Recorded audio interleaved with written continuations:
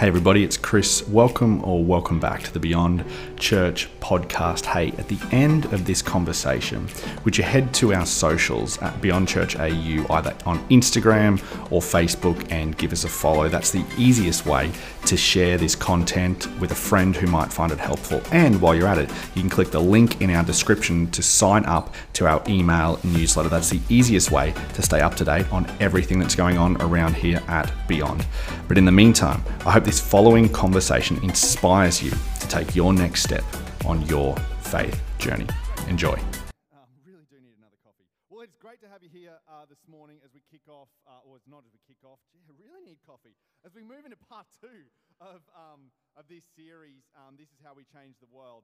And as we kind of continue this conversation, I wanted to share something that I have a hunch about all of us in the room. Now, obviously, you might be like, I don't know how trustworthy this guy's hunches are, seeing as you can't remember what week we're in. But here's my hunch that I have about everyone in the room. I think it's true of you or of us, regardless of where you sit on faith, regardless of where you were born, what country you were born in, what you do for a career, what tax bracket you fall into, how many children you have. I think this is true of all of us in the room, is that you want to make a difference. It might not be like on a global scale, but maybe you want to make a difference in the lives of like your son or your daughter. Maybe you want to make a difference in the life of your husband or your wife. Maybe you do want to make a difference on a global scale.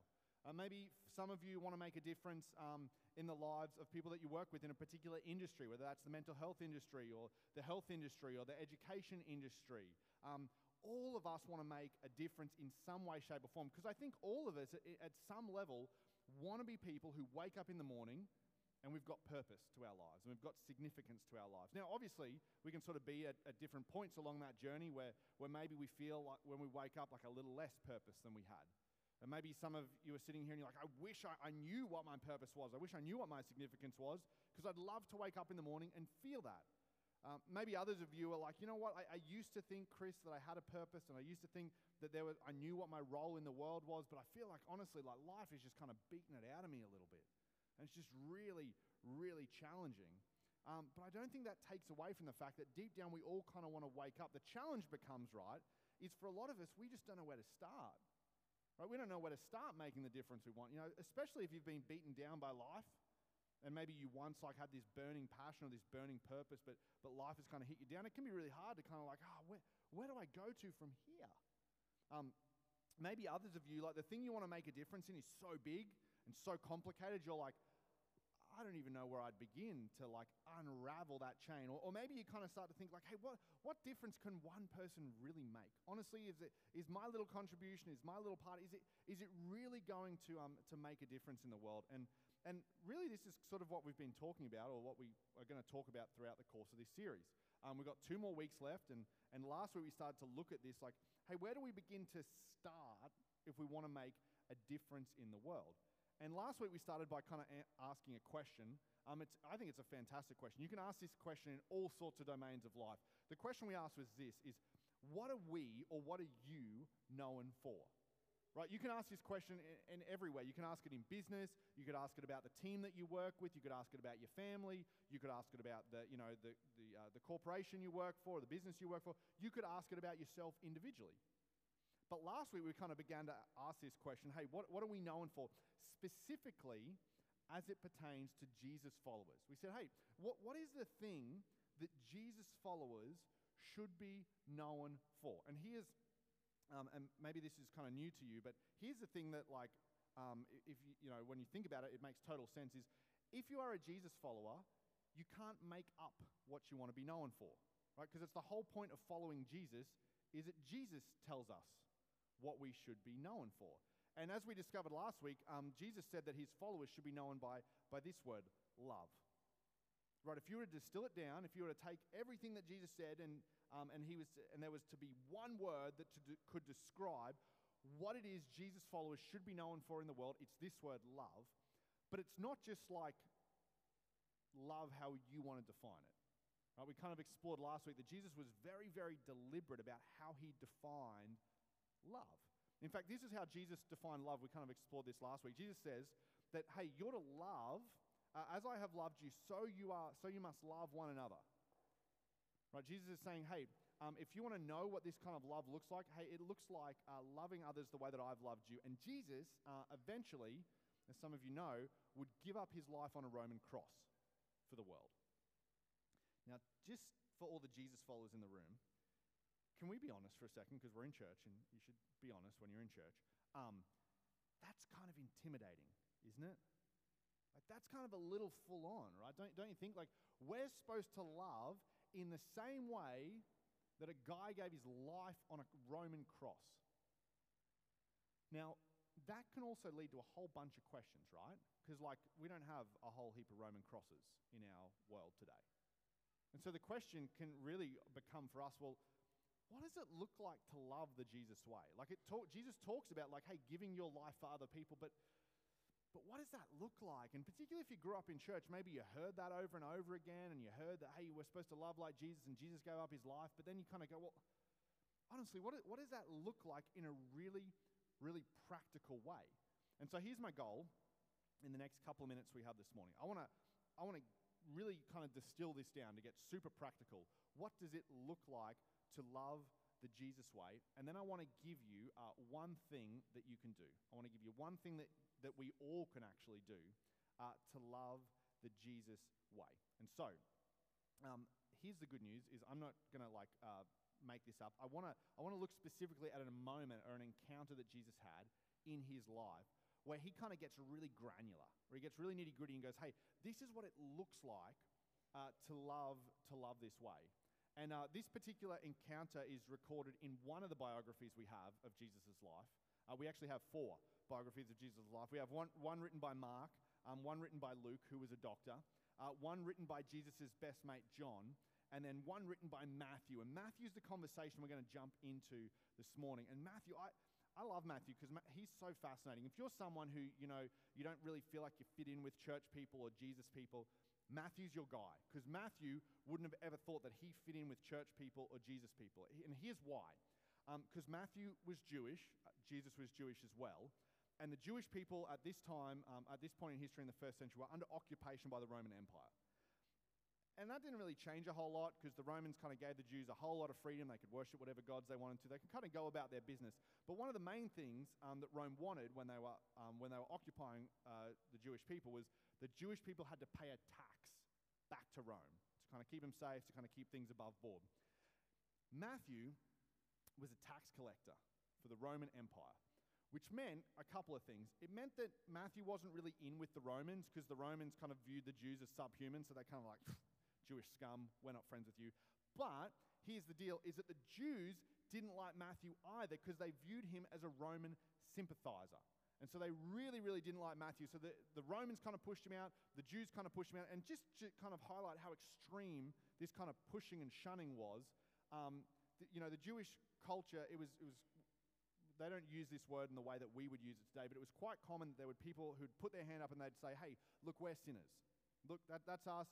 Our life's messy. We're not sure we buy into the whole Jewish temple model system. Yeah, we're going to just call ourselves sinners. But then they'd say this: but don't confuse us with tax collectors. Like, they're a separate bracket, okay? Like, we know our lives are messy. We know our lives are messed up. But don't you dare call us tax collectors. So they'd be like, we're the sinners and they're the tax collectors. They're the ones who are so far from God. God doesn't want to have anything to do with them. God kind of has pushed them to the side of society. This is where Matthew fit in. And one day, Jesus walks up to Matthew's tax collector booth and says, hey, Matthew, I've got a question to ask you. It's not, why are you doing this? It's not, how could you? It's, hey, would you like to follow me? And so Matthew begins to follow Jesus. And Matthew sees the way that Jesus interacts with the world, and he spends around about 3 years with him. And eventually Matthew writes down and records the interactions that he had with Jesus. And it's this one interaction that we're going to look at this morning. It's an interaction that occurs as Jesus is leaving a town called Jericho, and he's on his way to Jerusalem. And I'll just let Matthew explain this to you. He says, as Jesus and his disciples left the town of Jericho, a large crowd followed behind. Now, this is pretty common for Jesus, right? Jesus was, everywhere he went, was surrounded by large crowds. Now, how big is the crowd? Well, it's probably bigger than 20 or 30, okay? Hundreds, definitely. maybe thousands. We're not sure, but it was large. It was large enough that they said it was a large crowd, and they were followed. They followed behind him, and the atmosphere of this crowd was pretty electric. You've got to imagine that it's electric, right? Because they're going from Jericho, they're going to Jerusalem, there's a big Jewish festival going on, there's excitement in the air. The way I would sort of describe it, and if you're not a sports fan, I'm so sorry about this, an example right off the bat. The way I would describe it is like you're walking into State of Origin. It's like you're walking into the stadium, you know. There's Blues supporters, there's Queensland supporters. Everyone's anticipating this big event that's going to come up, and the atmosphere is just kind of buzzing. And Matthew, in the midst of this, says that there were two blind men sitting beside the road. So in the midst of all this noise that was going on, there were two blind men sitting beside the road. And when they heard Jesus was coming that way, they began shouting. Right? They hear this crowd, they hear this commotion, they're like, hey, who's this? What's happening? They're like, hey, it's Jesus. So they begin shouting, and this is what they shout. They say, Lord, Son of David, which is just a way they referred to Jesus, have mercy on us.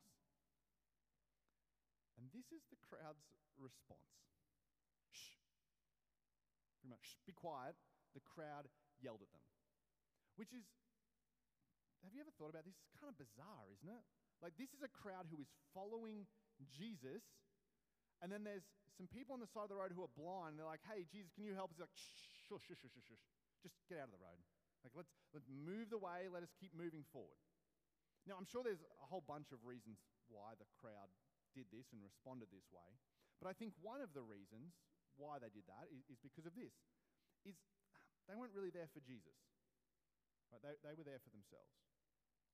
The crowd weren't really there for Jesus and who he was. They were there because, you know, they had families, and they had bills they had to pay, and they had challenges that they were encountering in their life. And their thought was this, and it's kind of, you know, almost a little embarrassing to say this out loud, but this is what the crowd was thinking. They thought, hey, well, if Jesus helps these blind people, he might not have enough time, or he might not have enough energy, or maybe he'll have used all his miracle powers on them, and then he won't be able to help my situation, and then I'll miss out, and won't that be a shame if I don't get what I came for?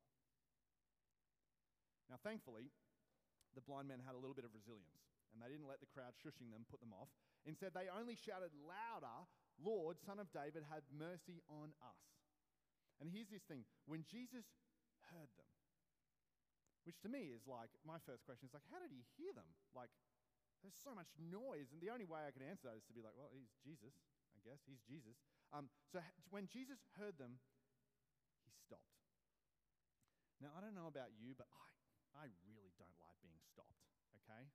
When I'm on a mission somewhere, I do not like being stopped. There's only one place that I don't mind being stopped if I've got somewhere to be, and that's at my favorite coffee shop, okay? My favorite coffee shop, it's in North Lakes, it's called Told You So, and usually my favorite barista is there. His name is Chris. I do not mind if Chris stops and has a chat to me while he's making me my coffee. I have no issue with that. But you know what I don't like?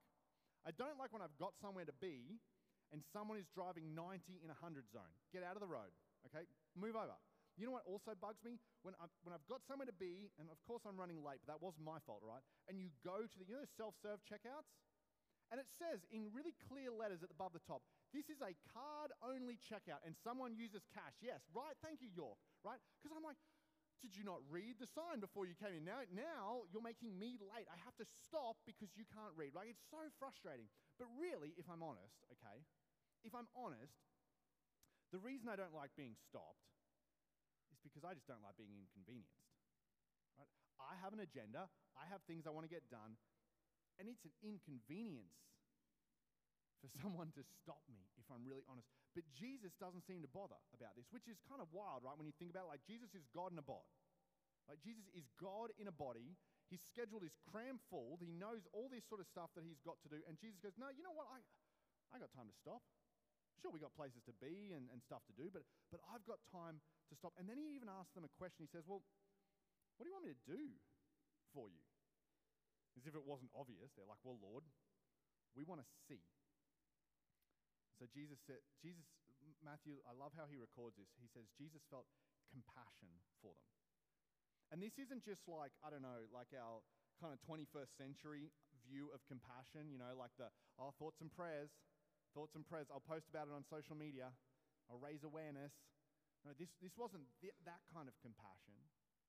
This was this idea of actually entering into and getting a glimpse of the suffering. See, Jesus kind of, in this moment, just began to think about, I wonder what it would be like to be like these two men. Day after day, week after week, to have people just push you to the side, to have people marginalize you, to have people who want nothing to do with you. That's what Jesus was feeling in that moment. And then Jesus said this, he touched their eyes and instantly they could see, and then they followed him.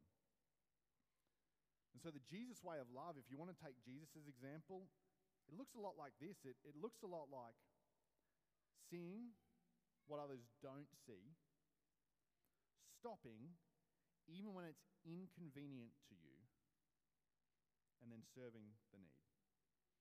Seeing what others don't, stopping even when it's inconvenient, and then serving the need. And here's, if I can just be honest, there are some things about Jesus that frustrate me, which I don't know if you can say that, like seeing that I'm a pastor, but you should know that there are some things about Jesus that frustrate me. And this is one of the things, is because Jesus demonstrates what he describes. Right? Jesus has this infuriating way of telling people to do things and then asking him to follow, but he never asks us to do anything that he wouldn't do himself. Right?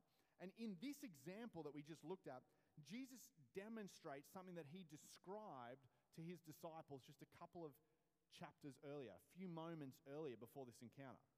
And a few moments before Jesus demonstrated this, he described what this way of love, or what he would do. And this description comes about because they're these two brothers, James and John, and they're like having this argument. Effectively, they're kind of saying like, hey, who's going to be the greatest? When we get to heaven, who's going to get all the perks?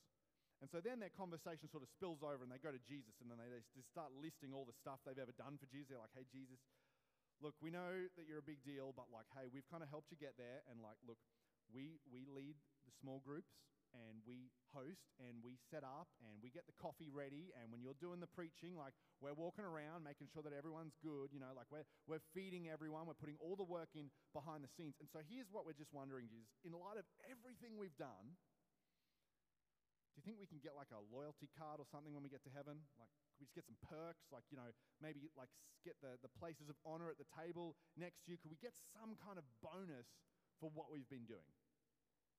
And Jesus' response to this kind of describes what he demonstrated in this story with the two men. Here's what Jesus says. He goes, you know that the rulers of this world, they lord it over their people, and officials flaunt their authority over those under them. And 2,000 years on, right, this is not a political statement, this is just a description of the way the world is. This is still pretty accurate, isn't it? Like, you probably see this in your workplace. Like, people get a promotion, people get a little bit more authority, get a little bit more power in their mind, and so all of a sudden it's like, I'm just going to start to leave early a little bit. All of a sudden 5 o'clock looks a whole lot like 3:30. You know, or people kind of be like, you know what, I used to have to do this, but now I'm going to give this to others. I don't really want to do it, so I'll get someone else to do it. And Jesus says, hey, you know when people do that, how you don't like it? You know when people get more authority and more power, and then they kind of almost say to themselves, well, because I've got the authority and because I've got the power, I've graduated from serving and I've graduated from helping people. Jesus kind of says to his disciples, you don't like it when people do that, do you? He goes, okay, well, here's the thing. In my way of viewing the world, it's going to be different. It's going to be different. Jesus says, in my way of viewing the world, it's not going to be like, hey, get more authority, get more power, and then you get more perks. In fact, this is what Jesus says, and I'll just tell you before I put this on screen, it's not sexy. It's not fun. You look at that and you're like, oh, I don't know if I want to do that. But this is what Jesus says. He says, whoever wants to be a leader among you must be your servant. He says, hey, in the Jesus way of viewing the world, if you really want to be a leader and you get more authority and more power, really Jesus says that just means you get more people that you get to serve in my way of viewing the world. And then he takes it one step further. He goes, and whoever wants to be first among you must become your slave. Now, I know this is kind of like full on. It's kind of like, oh, you kind of like tense up about it. But just think about this for a second. How would it look in your workplace if your boss took this approach? How would it look in your workplace if your boss, their goal, they were like, hey, my role here is to serve every single person on my team.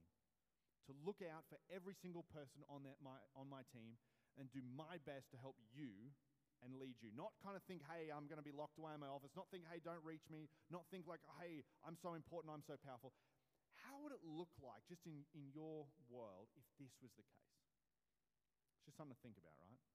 And this is the last thing that Jesus says, is he's kind of painting this picture. He says, for even the Son of Man came not to be served, but to serve others, and to give his life as a ransom for many. For even the Son of Man came not to be served, but to serve and give his life as a ransom for many. And this, I think, is the most powerful thing that Jesus says. Because Jesus is effectively saying here, he's saying, hey, I'm God in a body, and I'm here on a mission to serve. I'm not here on a mission to earn power and get authority. I'm here on a mission to serve the world, and I just simply want you to do the same. And so after this, the disciples would have seen him heal the two blind men. And in their mind, they're like, oh, that must be what Jesus meant, to give his life as a ransom, serve some blind people. And then what they saw afterwards was they would have seen Jesus bring water to people who were thirsty. They would have seen Jesus feed people who were hungry. Then in their mind, they're like, oh, well, this must be all the stuff that Jesus was talking about when he was talking about, hey, give your life as a ransom. And then one Friday, they finally understood it. One Friday, it finally kind of made sense to them. Because one Friday, Jesus hung on a Roman cross and died to serve the world. And then 3 days later, Jesus left the grave behind.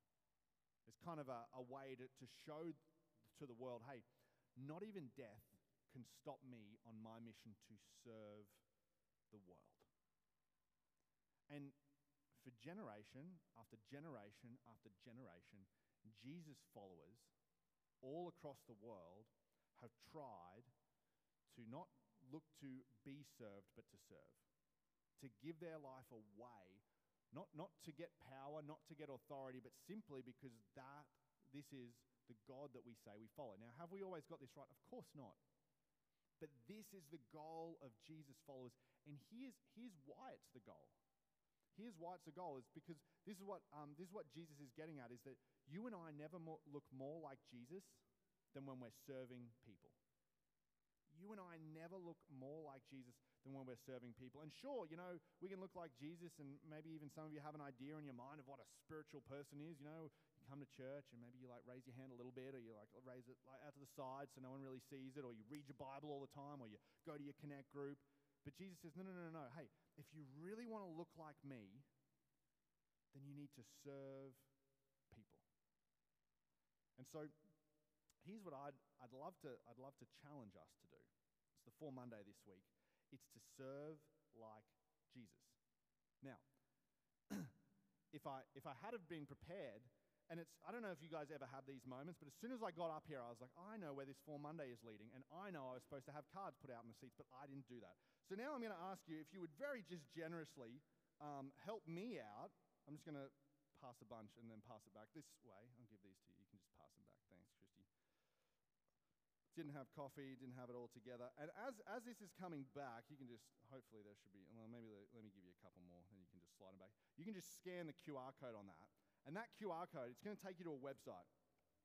Now, as you go to the website, thank you for helping me out and serving me there. It's going to take you to a website, and for those of you who have been a part of Beyond for a while, you would know that prior to COVID, we used to do this thing really regularly called Go Beyond, where we would just jump out into people's backyards. We do it 3 or 4 times a year. We'd jump out into people's backyards. We'd clean up their yards. We'd clean their cars. We'd clean their houses. There was teams that would cook food for people. We'd put hampers together, all this sort of stuff. COVID made it a little bit more tricky to get into people's backyards, okay? And so COVID put a whole bunch of restrictions. You couldn't just go and serve people anymore. It was far, far, far more challenging. But now that sort of restrictions are starting to lift, we are really, really excited that we get to now begin to serve again. And the first way that we want to do this, we're going to have our very first Go Beyond for the year on Saturday, July 23rd. So on Saturday, July 23rd, what we're doing is we're actually serving our local community, because on the oval behind us, on that Saturday, there will be about 5,000 people who turn out from our community. So normally it is called the Griffin Christmas Carnival. This year it's called the Griffin Christmas Carnival in July because last year's Griffin Christmas Carnival got rained out through one of the 15 torrential rainstorms we had over Christmas. And so they weren't able to put it on. And so this year, here's what we want to do. We want to sign up. If you put your name and your email in there, we will send an email out with all the information. And there are a bunch of times throughout the day to sign up. You can sign up to set up. You can sign up to run stalls during the day. You can sign up to pack up. There's a whole bunch of different ways that we can serve our community. But if you register via that link, then we will get the information to you. So it's in about 6 weeks' time. Now, if you're anything like me, right, here's what I know, right? Because I like to, I listen to messages like this. I sit in rooms like this, and I get all excited. I'm like, yeah, this is so great. And then it's like, oh, do something. I don't know. I feel like there's something on 23rd of July. I don't know. I feel like there's something on. I think I was going to spring clean that day. Yeah. I think I was going to reorganize my office. I was on a holiday. I was doing something. And I get it. So I get that resistance. Trust me, I do. But here's why I invite you to just consider pushing through that resistance a little bit, especially for those of us who are Jesus followers. Here's why. Because I think people like the Fullers who sold up their house and moved to southeast Georgia to build cost-effective houses for the people of southeast Georgia. I don't think when they did that, they thought we're going to have Habitat for Humanity. I think in their mind they were like, oh, look, we are just going to serve the community that's right in front of us. I don't think that when this good-looking rooster, this is William Booth, I don't think in the 1800s when he was walking around East London and he saw the poverty that was there, I don't think in his mind he thought, I'm going to start the Salvation Army. What he thought was, there is a need and I want to meet the need. There is a way I can serve and I'm going to serve. Just in the same way that Everett Swanson, when he was traveling to South Korea and he saw young boys and young girls get picked up by a garbage truck, he wasn't thinking to himself, I'm going to start Compassion International. His first thought, these men and women, their first thought was, I'm just going to serve the need right in front of me. And that's the thing that's on offer for us as Jesus followers, is our role is not to do something massive or do something big. Our role is just to serve the need right in front of us. And the reason why is because you and I have no idea what God would do with your willingness to see a need, to stop, maybe inconvenience yourself a bit, and to serve and do something about this. Because honestly, my hope is that on that day, before the last Griffin Christmas Carnival, we had over 30 leaders or 30 volunteers signed up. I think honestly we could easily get 50, easily. But could you just imagine for me for a moment that on that morning of the Griffin Christmas in July Carnival, there's 50 volunteers from Beyond in the car park outside. We get here at 7:30, 8 o'clock, whatever time they tell us to rock up. And then we walk through the school, and then we walk around the corner, and this group of PNCs, this group of parents, this group of teachers see 50 people from the local church show up to serve. Could you imagine the difference that could make? Could you imagine the way that's going to change people's perceptions about the local church? All of a sudden, it's not going to be like, oh, they're the church that meets in the hall. All of a sudden, it's going to be, oh, they're the people that serve our community. They're the people, hey, look, I don't know if I believe what they believe. I don't know if I ever want to believe what they believe. But when there is a need in our community, when something isn't happening and when something isn't working, these are the people that if we put a shout out, they will do something about it. And so that's what I want to challenge us. Would we be willing to see what God would do? Would we be willing to see how God would use us to make a difference in our community by seeing, stopping, and serving? I'd love to pray for us as we wrap up today. Jesus, I thank you that we take our cue from you. I thank you that you set this really high standard, but you also equip us and you also allow us to be able to follow that standard. It's not a standard that you yourself didn't live up to. And so, Jesus, I pray that as your followers in the world, that we would see needs, that when those needs are presented, that we would stop, even if it's slightly inconvenient, or even if it's a lot inconvenient, and that we would serve, not for our own authority or to get, point people to ourselves, but Lord, so that we could just simply be more like you. And I pray these things in Jesus' name. Amen. Well, once again, thanks so much for listening. And hey, if you live in the Griffin, Marumba Downs, North Lakes, or Moreton Bay region, we would love for you to engage with us at one of our weekend environments. You can find out more by heading to our website, beyondchurch.com.au. You'll find directions, service times, and what you can expect, as well as information on our Upstreet Kids Club, which is our primary school aged environment, and Infinity Youth, our high school aged environment. That website, beyondchurch.com.au.